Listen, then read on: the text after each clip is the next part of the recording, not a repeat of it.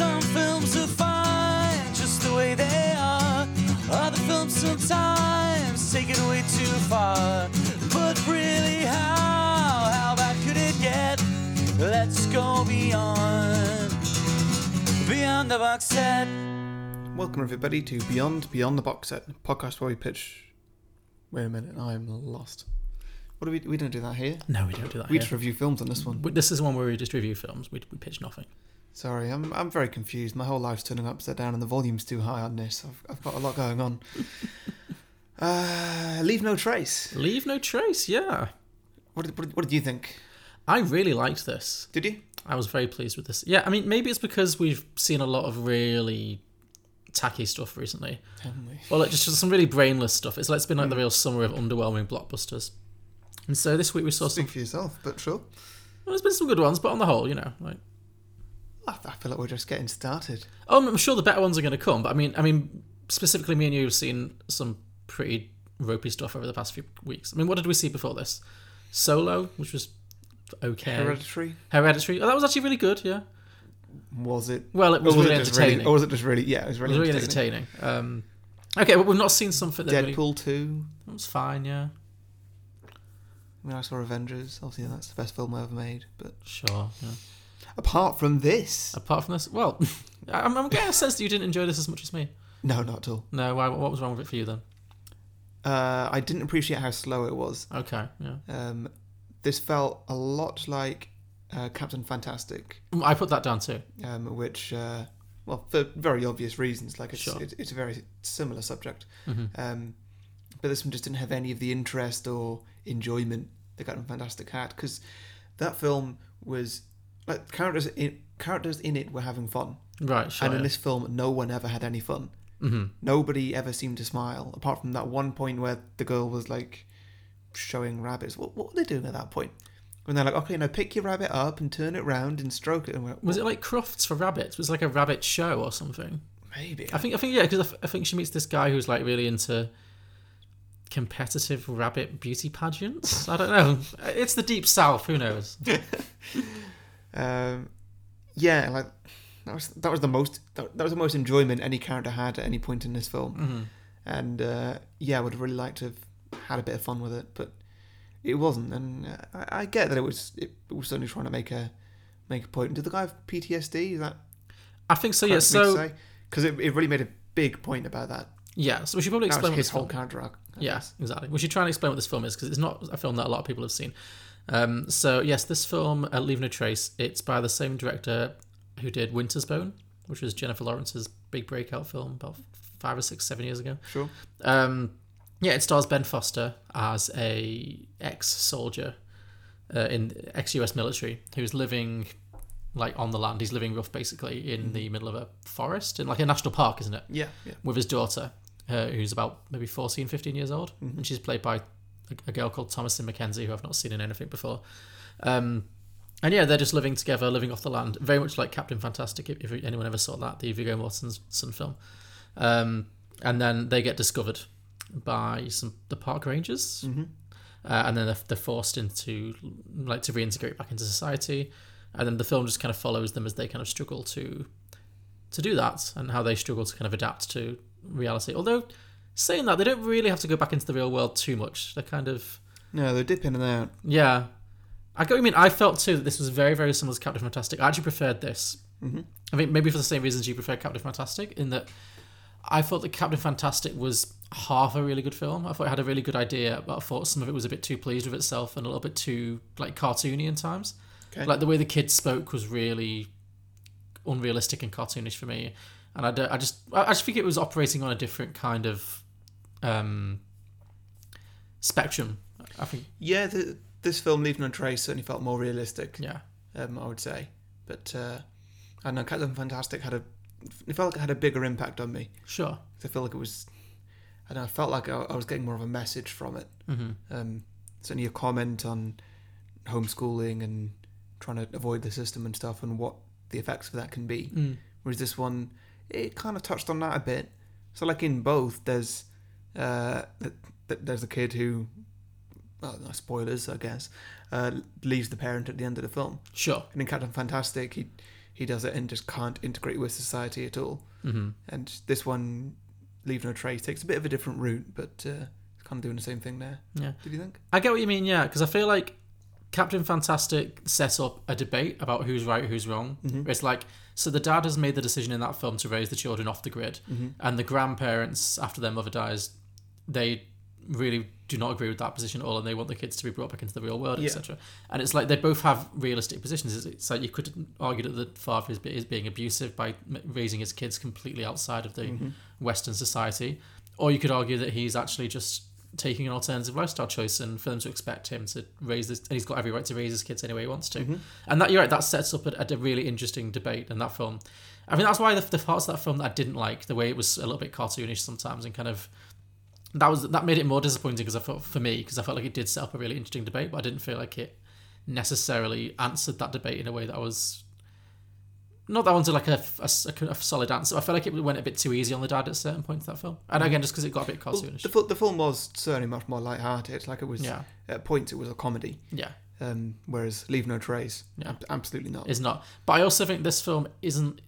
I don't think any part of this film is saying that they're living their best lives compared to Captain Fantastic, where you could argue that they were. Not that it's. Yeah, because Captain Fantastic looked like the whole thing was a deliberate choice by the parents. Yes. I was like, this is just how we want to live our lives and raise our kids. Whereas in Leave No Trace, it was definitely the guy had a problem. Yeah. And I mean, the daughter puts it into words perfectly. Like, the same thing that's wrong with you isn't wrong with me. Yeah. Which I think that was the last line in the film, actually. No, there was a little bit more when they say goodbye at the end, but that's very close to it. Yeah. And yeah, that was for me the most emotional part of the film. And big time. Yeah. It was beautifully done. But yeah, it's always a case with this one. It's very much a case that the father has mental health problems and just cannot function in the real world. But there's never a sense that he's made the right decision for his daughter, even though she's pretty well adjusted. And she does say, like, at one point early on in the film when she's speaking to a care worker or a social worker, and she says, "We didn't need to be rescued. Like, he's raised me really well. Like, she wasn't damaged particularly, but he was." And I think that was the big difference. Whereas Captain Fantastic, he was a guy of sound mind who just made a decision that not everyone would agree with. Whereas this is a guy who is definitely very troubled. So yeah, I can definitely understand why you enjoyed this one less. And I think it just really comes down to a matter of taste, like whether you prefer kind of really, really. I found this one a little bit more thought-provoking in a lot of ways and just a little bit more. Yeah. I did find this one had what I felt was a couple of false ends. I think that's partly down to the fact that, like I say, I wasn't really enjoying it. So for me, it was dragging a little bit. I'm sure it felt longer than it actually was. But there were a few storylines that kept getting introduced and then just abandoned halfway through. And I get that's what the characters were doing. Like, they were going from place to, or getting put from place to place, and then just like, no, we're going back to the forest. Yeah. But yeah, there were absolutely quite a few times where it was just like, okay, now they're going out into the forest in the northernmost state of America for some ridiculous reason, and they very nearly died of cold. And I thought that was going to be the moment that he's going to be like, oh, I'm not okay to be raising a child like this anymore. Maybe everybody was right. Yeah, sure. And they didn't do that. And then there's like a solid 45 minutes after that where, you know, she gets obsessed with bees and stuff like that. You know, that sounds funny than it is. She just learns about beekeeping. And I thought that could have been like a really good, powerful end to the film where he comes to the realization himself rather than the daughter making the main decision. But I mean, both of them were quite powerful moments. Yeah. Sorry, either of them would have been quite powerful moments. Sure. I think it's, again, I think it's a choice. I think it's because it's kind of saying that... Because one thing I found about this film was that, like, everyone goes out of their way to accommodate him in a way that I actually felt was quite optimistic by, like, you know, there's nobody everyone in this film is so nice to them. Like, when they come out of the forest, like, they're set up in a farmhouse, they give them work. Yeah. Everyone is so accommodating. They are given so much in this. Yeah. I mean, they're forced to be given so much. They're forced to accept these things. Yeah, charity is basically forced on them. And I don't know, maybe it depends what state you're in, but I was kind of watching it thinking, I don't think that's the case in America. Like, it's not the case here. Like, you know, I think anywhere, if you are like a vagrant, if you are homeless, there's not a lot of support out there for you. Like, it just, but again, it was for plot purposes. Well, I mean, maybe that is the case. Like, he's a veteran, so maybe they're like, oh yeah, you fought for our country. You're white. Oh yeah, that definitely cropped up Yeah. in my mind. It never gets mentioned, but I was like, would this film be going the same way if this was a black family? I don't think so. Absolutely not. No. No. But yeah, but I think that's it. He's given every opportunity, and I think that's why there are all those false ends, because there are all these times when he finds something that could. There's no reason why it couldn't work, except that he is so broken and he can't be beholden to anyone. That's his main thing, I think, is he can't be in any situation where he depends on other people. Like, he obviously rails against technology. He won't have a mobile phone or anything like that. And even when he gets to at the end, when they find the community of people who are just living like them, but just in A group. a commune, essentially. Even that's not good enough for him. Not that he's ungrateful, but just he can't, psychologically, he just cannot deal with that. And so I think at that point there's not a lot of dialogue in this film, No, there's not. which I think is a good thing. It's nice. Oh yes, definitely. Very good Yeah. thing for this film. Yeah. But I think even though they don't say it, I feel like with that moment at the end when they do go their separate ways, I think it is him then realising, like, I'd got the impression he'd realised that in the scene before it, maybe, yeah. and he was carrying on. And like when she stopped, he turned around, gave a look. She didn't say anything for ages. Yeah. They just looked at each other, and they both knew exactly what was going on. Mm-hmm. Yeah, I think he came to the decision before that scene. Sure. Or no, not came to the decision, but Came knew- to the realisation. Yes, I think it was her decision. Yeah, Yeah. definitely was. Mm-hmm. Yeah, No, I'd agree with that, actually, yeah. I mean, what did you think of the acting in this film? it was great. Yeah. It was really good from everyone. Well, it's really a two-hander. Right? There's some other characters here and there, but none of them really make a huge impression. I think the main... No, true. Yeah, I really like Ben Foster. I kind of... Yeah, I've not seen him enough. He was in Hell or High Water, wasn't he, that we saw last year, which was really good. I remember him from back in the day when he played Douchey Russell from 6 Feet Under. Sure. That was he played this real... He wasn't like a bad character. He was just a real like wet blanket character, but he was really good at it. And yeah, he's cropped up in a few things. He had a small role in X-Men 3, X3, I think. Yeah, I think he tends to do quite interesting like indie films though. So whenever I see him, I'm like, I'm more intrigued and I'm more inclined to see this because you're in it.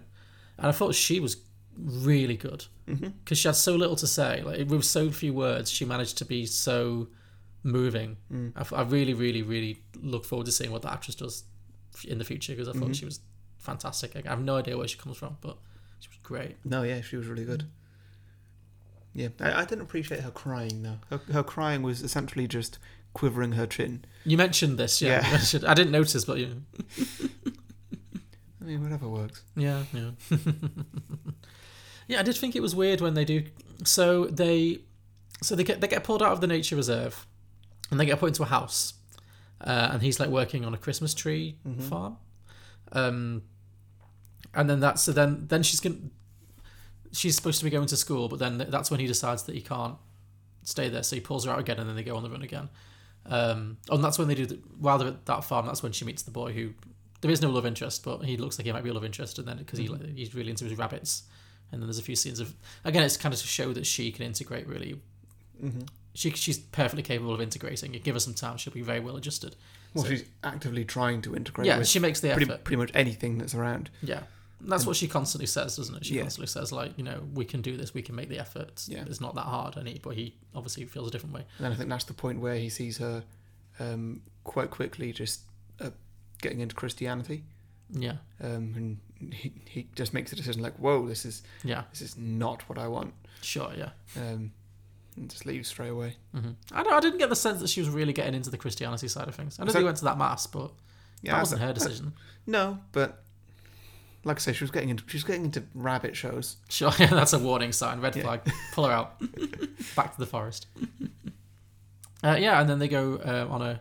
But yeah, again, like everyone, like even down to the people they meet at the truck stop, everyone's so responsible in this film. Because like the truck stop driver like asks her, are you okay? If you tell me, because he obviously doesn't know if she's been abducted or anything. Yeah. So yeah, I was really struck by the fact that nobody was ever cruel to them. Nobody was ever a bad person, which I guess is just apart from the Rangers at the start. Apart from the Rangers at the start, yeah, and they're just doing their jobs, I guess. So yeah, and then, so then they end up they find this abandoned. They hitchhike, don't they, out into the north of America somewhere, and then they end up finding this log cabin. Do they find the log cabin after they freeze or before? No, they nearly freeze to death, don't they? And then they find a log cabin. Then they find the log cabin. Yeah. And then that's when he goes to find supplies and injures his leg, doesn't he? And then she she finds him, and he's got like hypothermia and he's twisted his ankle or something. He's broken his ankle. I think. Broken his toe. Broken his toe. Yeah. And then they find she goes for help and finds this commune of people who are just living nearby, who are like just living off the land. And that's when and then that's like the happy medium, isn't it? That's when she finds because they are essentially just living off the land, and they've got like organic farmers and they're keeping bees and stuff. So, and that's I didn't understand how much. That was the other thing I didn't understand. Where was their money coming from? Don't know. I mean, maybe he did have a bank account somewhere, and they went into town once or twice. Maybe he got some money out then. But where was? I guess maybe from when he was in the army, he's just got some leftover money, and like it's not an expensive lifestyle, is it? So I guess no, their lifestyle isn't at all. But I mean, when she puts down the deposit for the caravan, or she stole it from him. Yeah, but where did he get that from? I guess. Oh, was he selling his medicines to the other? Yeah, he was doing so that. Maybe, although where they were all homeless. I don't know where they were getting money from, but yeah, it seemed like how long is she going to be able to stay there? Unless one of the people just adopts her. I don't know. They seem like they might. Yeah. Anyway, and so it ends with them going their separate ways, I guess. Yeah. No, I really like this. Do you think this film has Oscar potential?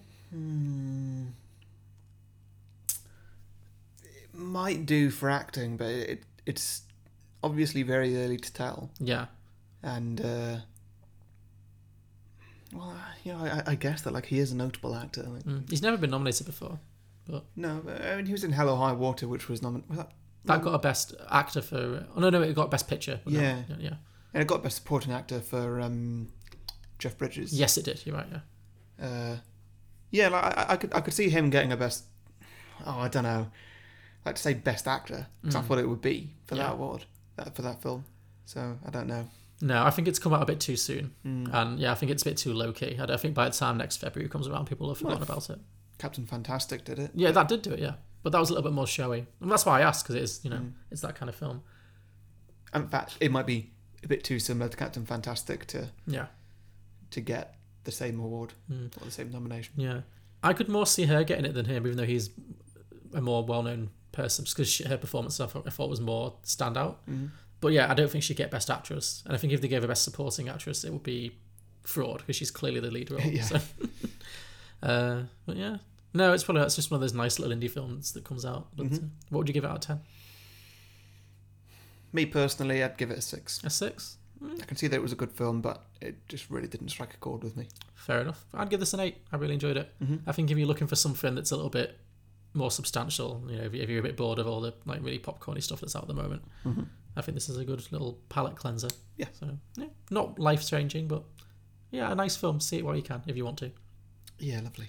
Would you do a sequel? You always ask me this.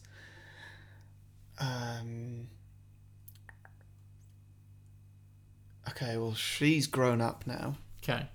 So we're flashing forward. Yeah, flashing forward to the future. Okay. Wow. What year? 2049. Oh, okay. There we go. Let's do a Blade Runner thing, shall we?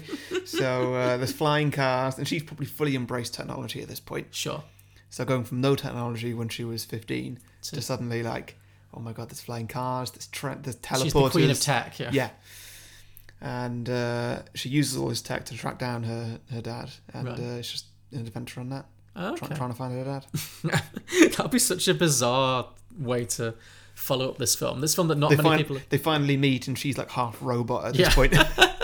I'm saying how you're bringing in things to make this film more interesting for you.